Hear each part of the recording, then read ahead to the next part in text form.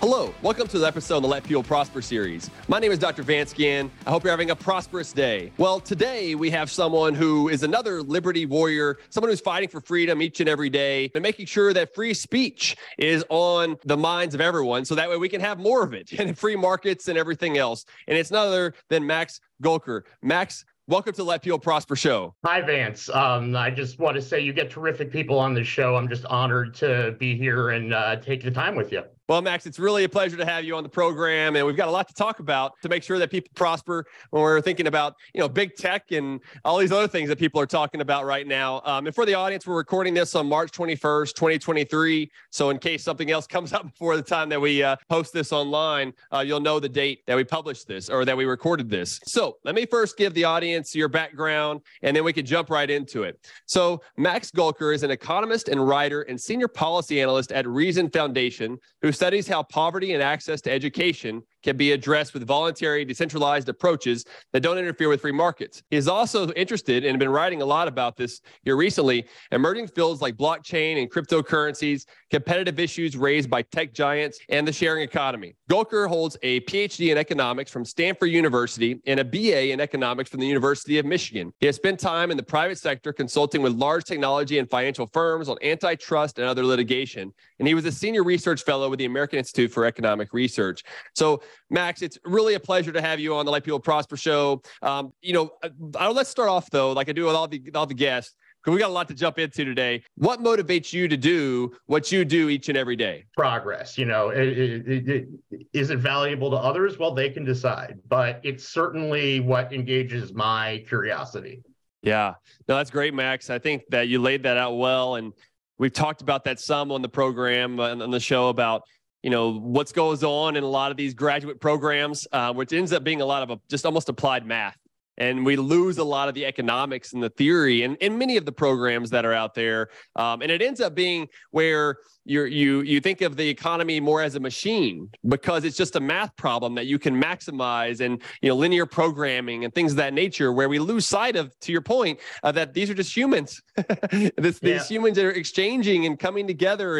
And I've learned a lot from those folks that you mentioned as well, including Ben Powell, but also, Thomas Sowell and Hayek and Kerzner as well. What do you think something about, like Kerzner, for example, is probably someone that most people haven't heard of yet. Right. He provides so much insights in his work. What are some of the things that you would highlight from the work of Kerzner? And now more than ever, in a way, with the kind of technological landscape. Now, I want to be careful here with all of those other people you've had on your show to say I am not an expert in Austrian economics and the history of Austrian thought. I am not going to give full pictures of who these people were and everything they did. I can tell you how their ideas and certain ideas inform me. Sure. And have really kind of reshuffled the deck of how I look at things a lot of the time. First of all, so Hayek kind of famously proposes his knowledge problem. And that, starts for me to form the basis of a whole different way to look at markets and why we need markets and why they're essential. It's not the Chapter 1, Econ 101, supply equals demand. That's dynamic and involves real knowledge and resembles something that's happening in the real world. I think that Econ 101 stuff is a useful shorthand to think about how markets work if you have the foundations. It's not a particularly good justification for markets because it has a lot of assumptions that can be knocked down. But, so Hayek sets a course with all of these issues about knowledge and local knowledge and lack thereof. He's relatively silent, although less so maybe in some of his later stuff, on how the competitors, the firms, we would say, get that knowledge, right? And if I could boil down sort of one of the key ideas of Kerzner into something way too simple, but that really informs, the way I think especially about tech and these issues today, it's that the firms have to do the competing to get the knowledge. Yeah. Right? That's how they, right? Kerzner would call it entrepreneurship, although he would put that on small levels and big levels, finding some cost savings versus stumbling upon some complete unknown, niche in a market or huge source of consumer demand that you've never seen before. And, Cursor takes some of the logic of Hayek and some of the other ideas from Mises and kind of combines them and lays out this very intuitive to me framework of, the market is a process. We are learning throughout that process. We're learning by doing the competing, by whether it's our preferences or our capabilities or sources of demand or sources of where we're valuable. There's radical uncertainty there. And we're constantly, in a process of learning. And, he adds entrepreneurs to that who, in some ways we can say are all of us, but we can also at a higher level look at people who are learning about new potentially useful areas that things can be offered in. Yeah, that's right. And you laid that out really well. And I think one of the things that I learned a lot from Kersner and others too, but we've really got to think about the market as a process. Too often when you get into supply and demand charts, like you mentioned a minute ago, it was that we think about there's an equilibrium, and that through an equilibrium, there's this perfectly competitive marketplace. What Kersner and others have taught us is that, look, in that sort of system, there's actually not any competition. If you have pure competition or perfectly competitive marketplace where there's zero profit, what's the incentives, right, for there to be competition in the marketplace? And really, that's why it is dynamic, that you're never really at an equilibrium. You're moving to an equilibrium where you have a process where people are coming together, where these prices are signaling to us whether or not we should consume or produce. But there's not like one set point that's there. And that's always kind of tough to teach students, because they see the supply and demand, they want to get to that point, but that's really just a part of the overall process, right? And I want to jump into how you think about a monopoly. That's one side of the market, perfectly competitive, or the spectrum of markets, perfectly competitive market. The other side, there's a lot of talk about monopolies, and this gets us into our tech discussion that we wanted to have today. How do you define what a monopoly is, and are these quote unquote big tech companies, are they really a monopoly? So let me answer that question by looking particularly at some of these open and hot antitrust questions in big tech, rather than just laying it out theoretically, which I'm never quite as good at doing. Perfect. But that'll be great. There was in the last several years, beginning with this paper in 2017 that Lina Khan, who's now the chair of the FTC, wrote, although was a law student then. The beginning of this kind of resurgence of excitement on the left in antitrust. And to capture their thinking, let me kind of tell you a little bit about what they think, how that's gone at the FTC a little bit, and then several of the criticisms from all around the field, including, some that from my background, I can kind of synthesize different ones into.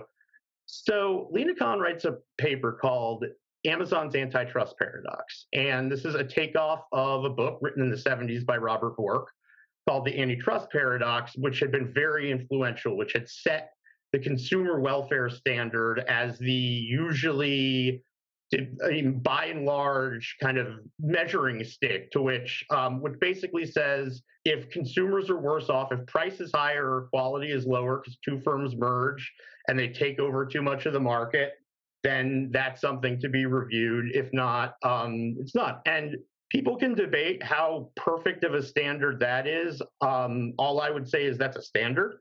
It puts restraints on what kind of government can do to stop things. It forces them to really think about the mechanisms. And that in and of itself is, especially these days, a good thing. But in Amazon's Antitrust Paradox, Lina Khan says current antitrust policy is not sufficient to sort of catch the antitrust conduct of Amazon. And why is that? Well, there's a whole bunch of reasons. Running theme, whole bunch of reasons with these, as I'll get to. She says, first of all, there's network effects. And network effects make you want to get big quickly, which in a sense they do. And that is going to lead towards incentives to do things like predatory pricing. And predatory pricing, if you think about, if I cornered the market in steel and then a new entrant came in, I could sell at a loss for a little while to outlast the new entrant that didn't have any capital or liquidity. and I'd be back and I could be a monopolist and jack up prices again. Something you were getting at that's worth mentioning is this movement on the left has started using monopoly simply to mean big company, whereas monopoly, whether you're doing, game theory or Kerzner type entrepreneurship analysis, has a very specific definition, just one firm. Yeah, right. Because everything these days, because they're trying to say, well, but monopolies are leading to inflation. Everything else is the cause of inflation instead of, government. Right, exactly. Right, monopolies are jacking up price. Yeah, that's been a tough one to watch and not blow one's top over. But right.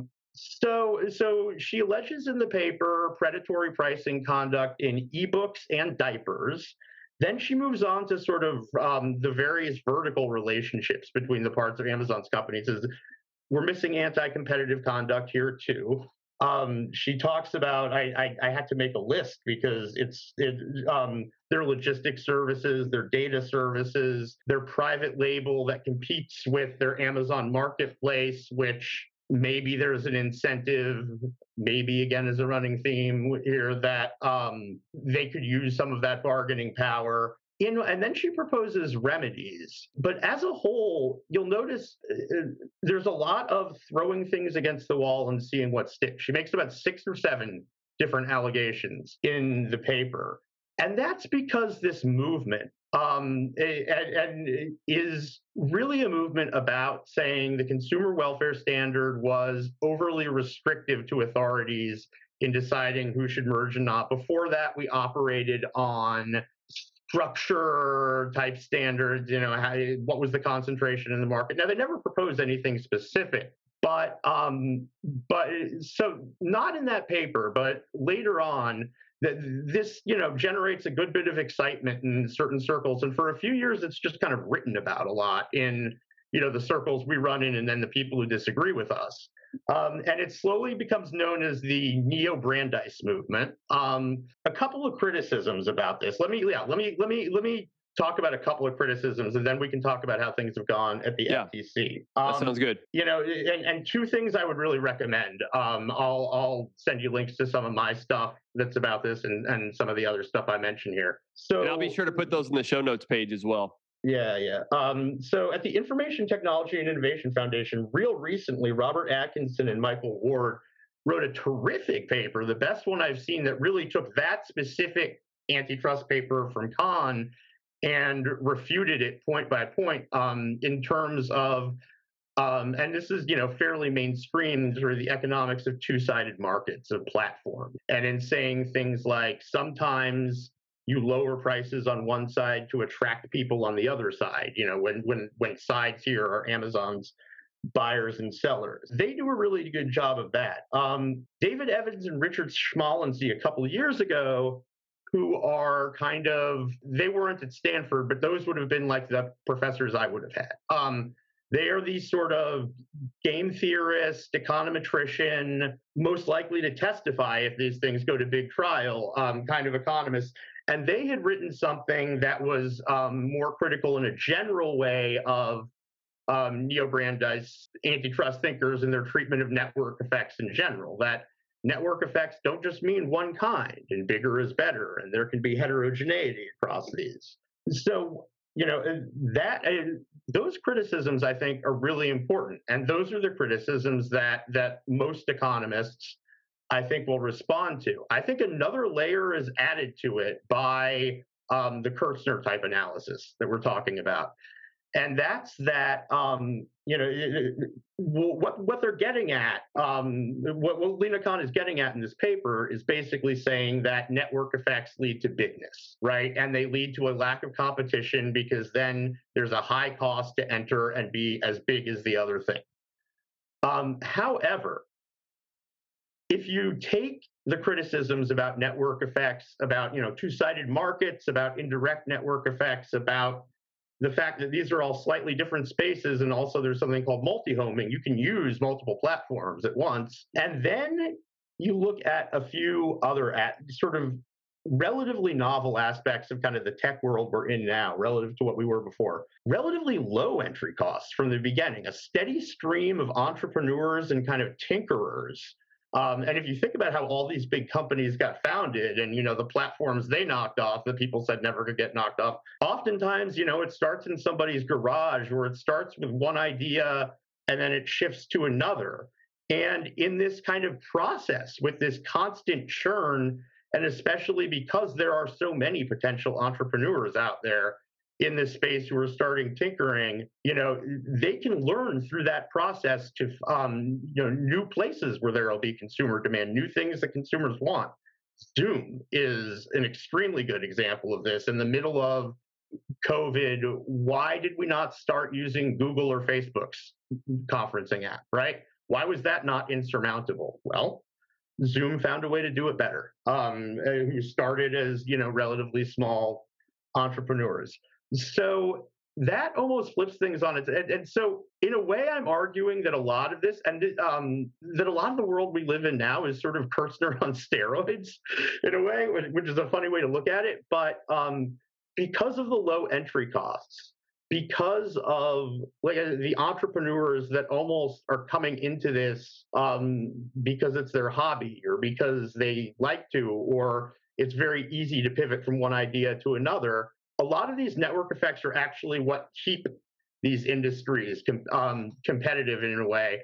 And just the final little kind of corollary of that, and is that Khan and other kind of neo-Brandeisian intellectuals will say we need competition to discipline these firms. Well, the irony is competition made these firms, right? The competitive process, properly defined, made Amazon and made Facebook, and will continue to do things that we cannot possibly predict as we sit here today. And messing with that seems like a bad idea.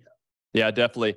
Well laid out there, Max. And there's so many different parts to go into. But I think kind of taking a little bit of a step back with the Federal Trade Commission, FTC, Lena Khan, who's leading that now, the gold standard within the antitrust and thinking about, monopolies and breaking them down over time now has really been that consumer welfare standard, which you laid out earlier. And other FTC commissioners have used that really as a standard. And I think even the Supreme Court has used that as well. And I hope that we're not moving away from that. But there has been a movement even from the quote unquote right to go after some of these companies.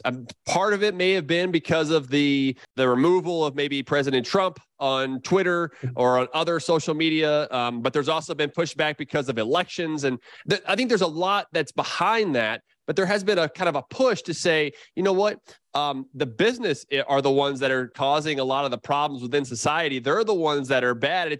It's almost like this NatCon, National Conservative sort of movement to think instead of the default being that government is the problem from a lot on the right, that's kind of the default that I usually have.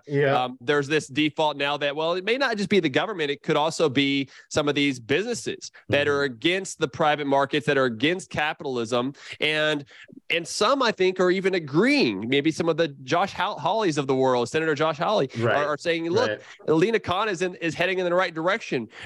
What are some of your thoughts about that? So let me talk a little bit about how things have gone in the first year or so of Lena Khan's chairmanship of the FTC. Great. And then I can tie that into a little bit of what you said about the right and some political criticisms that arise from this approach to antitrust that we're criticizing here too, in addition to the economic criticisms that we've already laid out. So Lena Khan becomes chair of the FTC about a year ago. This is a clear signal by the Biden administration that they intend to go after big tech firms more, go after mergers and acquisitions more. She is considered the thought leader of this sort of movement. Now, early on, she makes a speech where she says, well, I definitely don't think the FTC should have a 100% winning record in court. And if you stop and think about that, that's a sentiment that usually you might expect to hear from a defense attorney.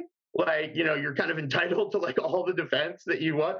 Yeah. From an attorney bringing civil suits and enforcement actions against companies, that's saying that she wants to push the envelope. And that's a lot of what this new Brandeis movement boils down to. I gave you the one example with Amazon, but this gets extended in lots of other writing. The idea is really companies shouldn't merge as much and companies shouldn't be as big. And that's not just because it's a harm to consumers. It can be a harm to labor. They can be monopsony purchasers of labor. We've seen that argued. It's, again, a laundry list.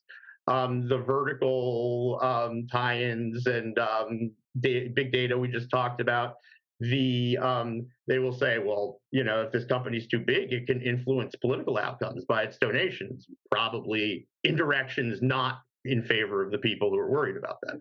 So Khan had said that, and then the FTC brought a suit trying to block a merger late this year by Meta against a virtual reality fitness Meta's purchase of a virtual reality fitness app called Within that was one of the first high-profile kind of rubber meets the road examples of how this was going to work. And even I was surprised at how little was there when I looked at it. Basically, the allegation was Meta, formerly Facebook, which has started exploring, the nascent virtual reality market, the hypothetical virtual reality market that doesn't really, only the beginnings of exist yet. They want to purchase a small entrepreneurial firm that has made a virtual reality fitness app called Within. This doesn't seem unusual. This seems certainly to correspond to kind of Meta's strategic outlook. It is the kind of thing that's often considered a victory by small entrepreneurs. The FTC says no. There's harm to future competition here. There's potential harm to future competition, and that's because Meta could have made an app in-house too, which I believe in opposing filings, the Meta's legal team called that market a litigation fiction as of now, and mentioned like the 5 or 6 other firms that were out there.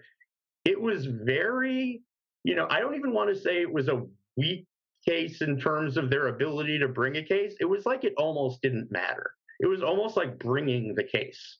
And I think, and there's certainly, I was sharing an article with you yesterday, I think, from NPR that was not necessarily casting this as a bad thing, but basically saying this is what they were doing. They want to have a chilling effect on mergers overall. If you're especially a tech company, but a big company that's thinking about buying something or moving into some space, they want you to take into account the probability they're going to take you to court, and it's going to take 3 years and tens of millions of dollars of lawyers and people like who I used to work with to hash the entire thing out. And that's both was the selling point originally, but now is the problem with all of this is it's less a legal assertion and more a policy point about just pushing back against big firms.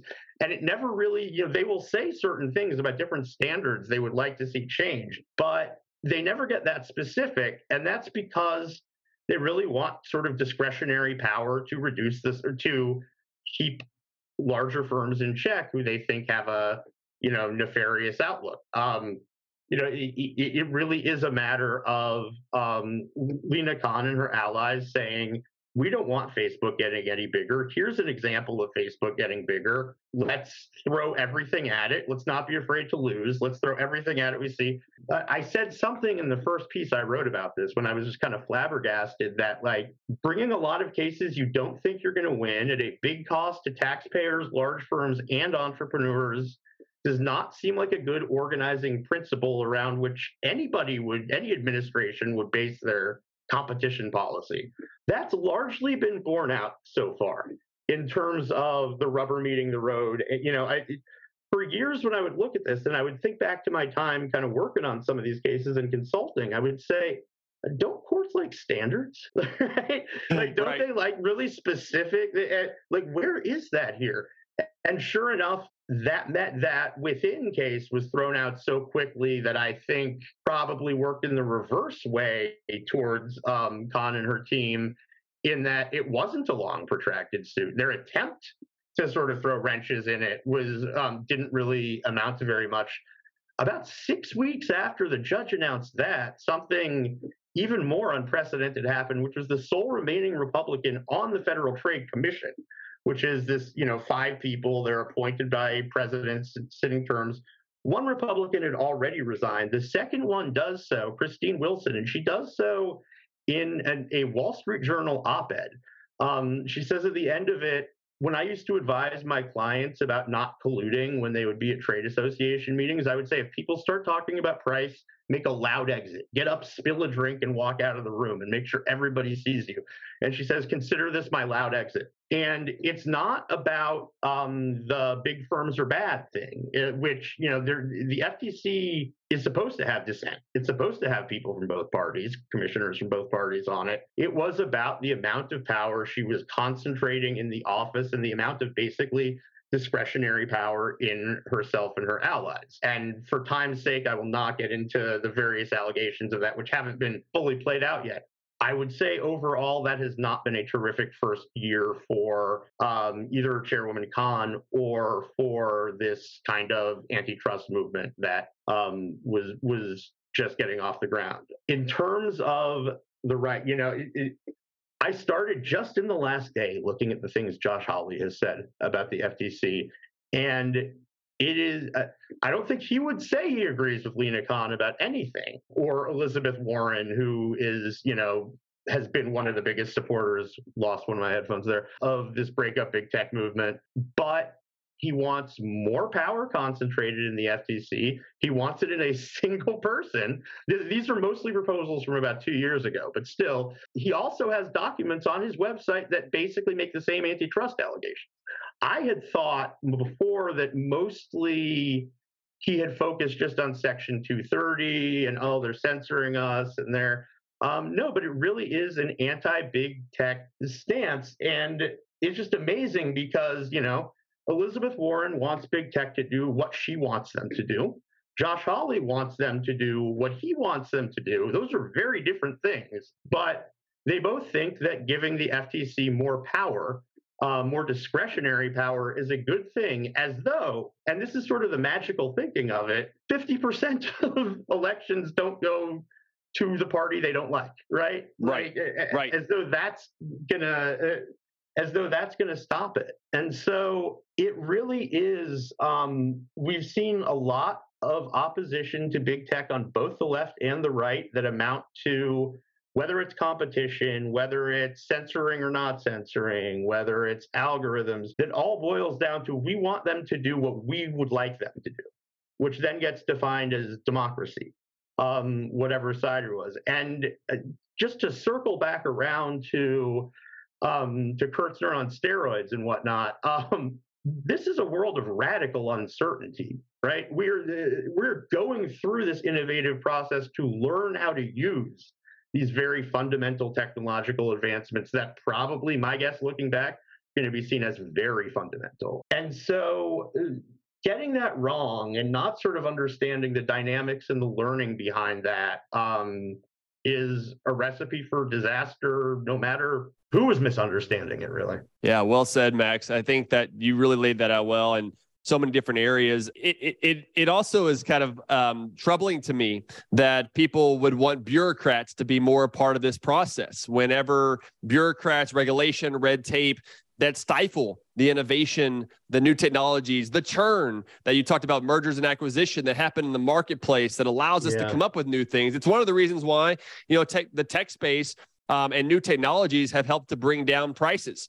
When you look at Mark Perry's chart of the century, the things that have went down over time have usually been those that have had the most churn, that have had the most technology innovations that can take place. And we're really stifling a lot of that. And I think from whether it be the left or from the right, ends up being more about politics and not really understanding the consumer welfare standard, not really understanding that innovation is where this stuff takes place, and how bureaucrats are going to end up leading a lot of the way, like at the FTC, instead of allowing the marketplace and the entrepreneurs, talk about Kersner and everything else, where that really should be where the innovation takes place. It's going to set us for the path for the future. And thinking about the future, kind of the last couple minutes we have here, Max, and this has been such good information information. So thank you. What do you think that about the future that could provide the most opportunity to let people prosper kind of in this space, or maybe something else that you're working on? So let me try to link a couple of things to do that.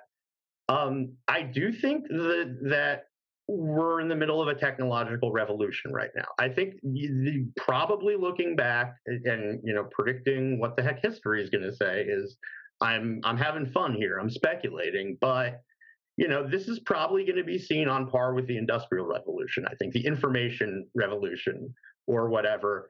And when you see the decentralizing impact that has, just the fact that we're sitting here talking today, just the fact that of how easy it is to start a very small business where you're selling things if there's not regulation online, just all of the bottom-up capability there. I think that this in many ways is the ticket out of big top-down government that still allows for a society that maybe does some of the things that the better intentioned top-down folks wanted to do, whether it's policy, whether it's institutions. I think another, we worry about what's social media doing to the world and and I always think about Hayek with social media. And I think if he could see this, if I could go grab him in a Bill and Ted time machine and put him down in front of this for a week, again, you've talked to people who would know better than me.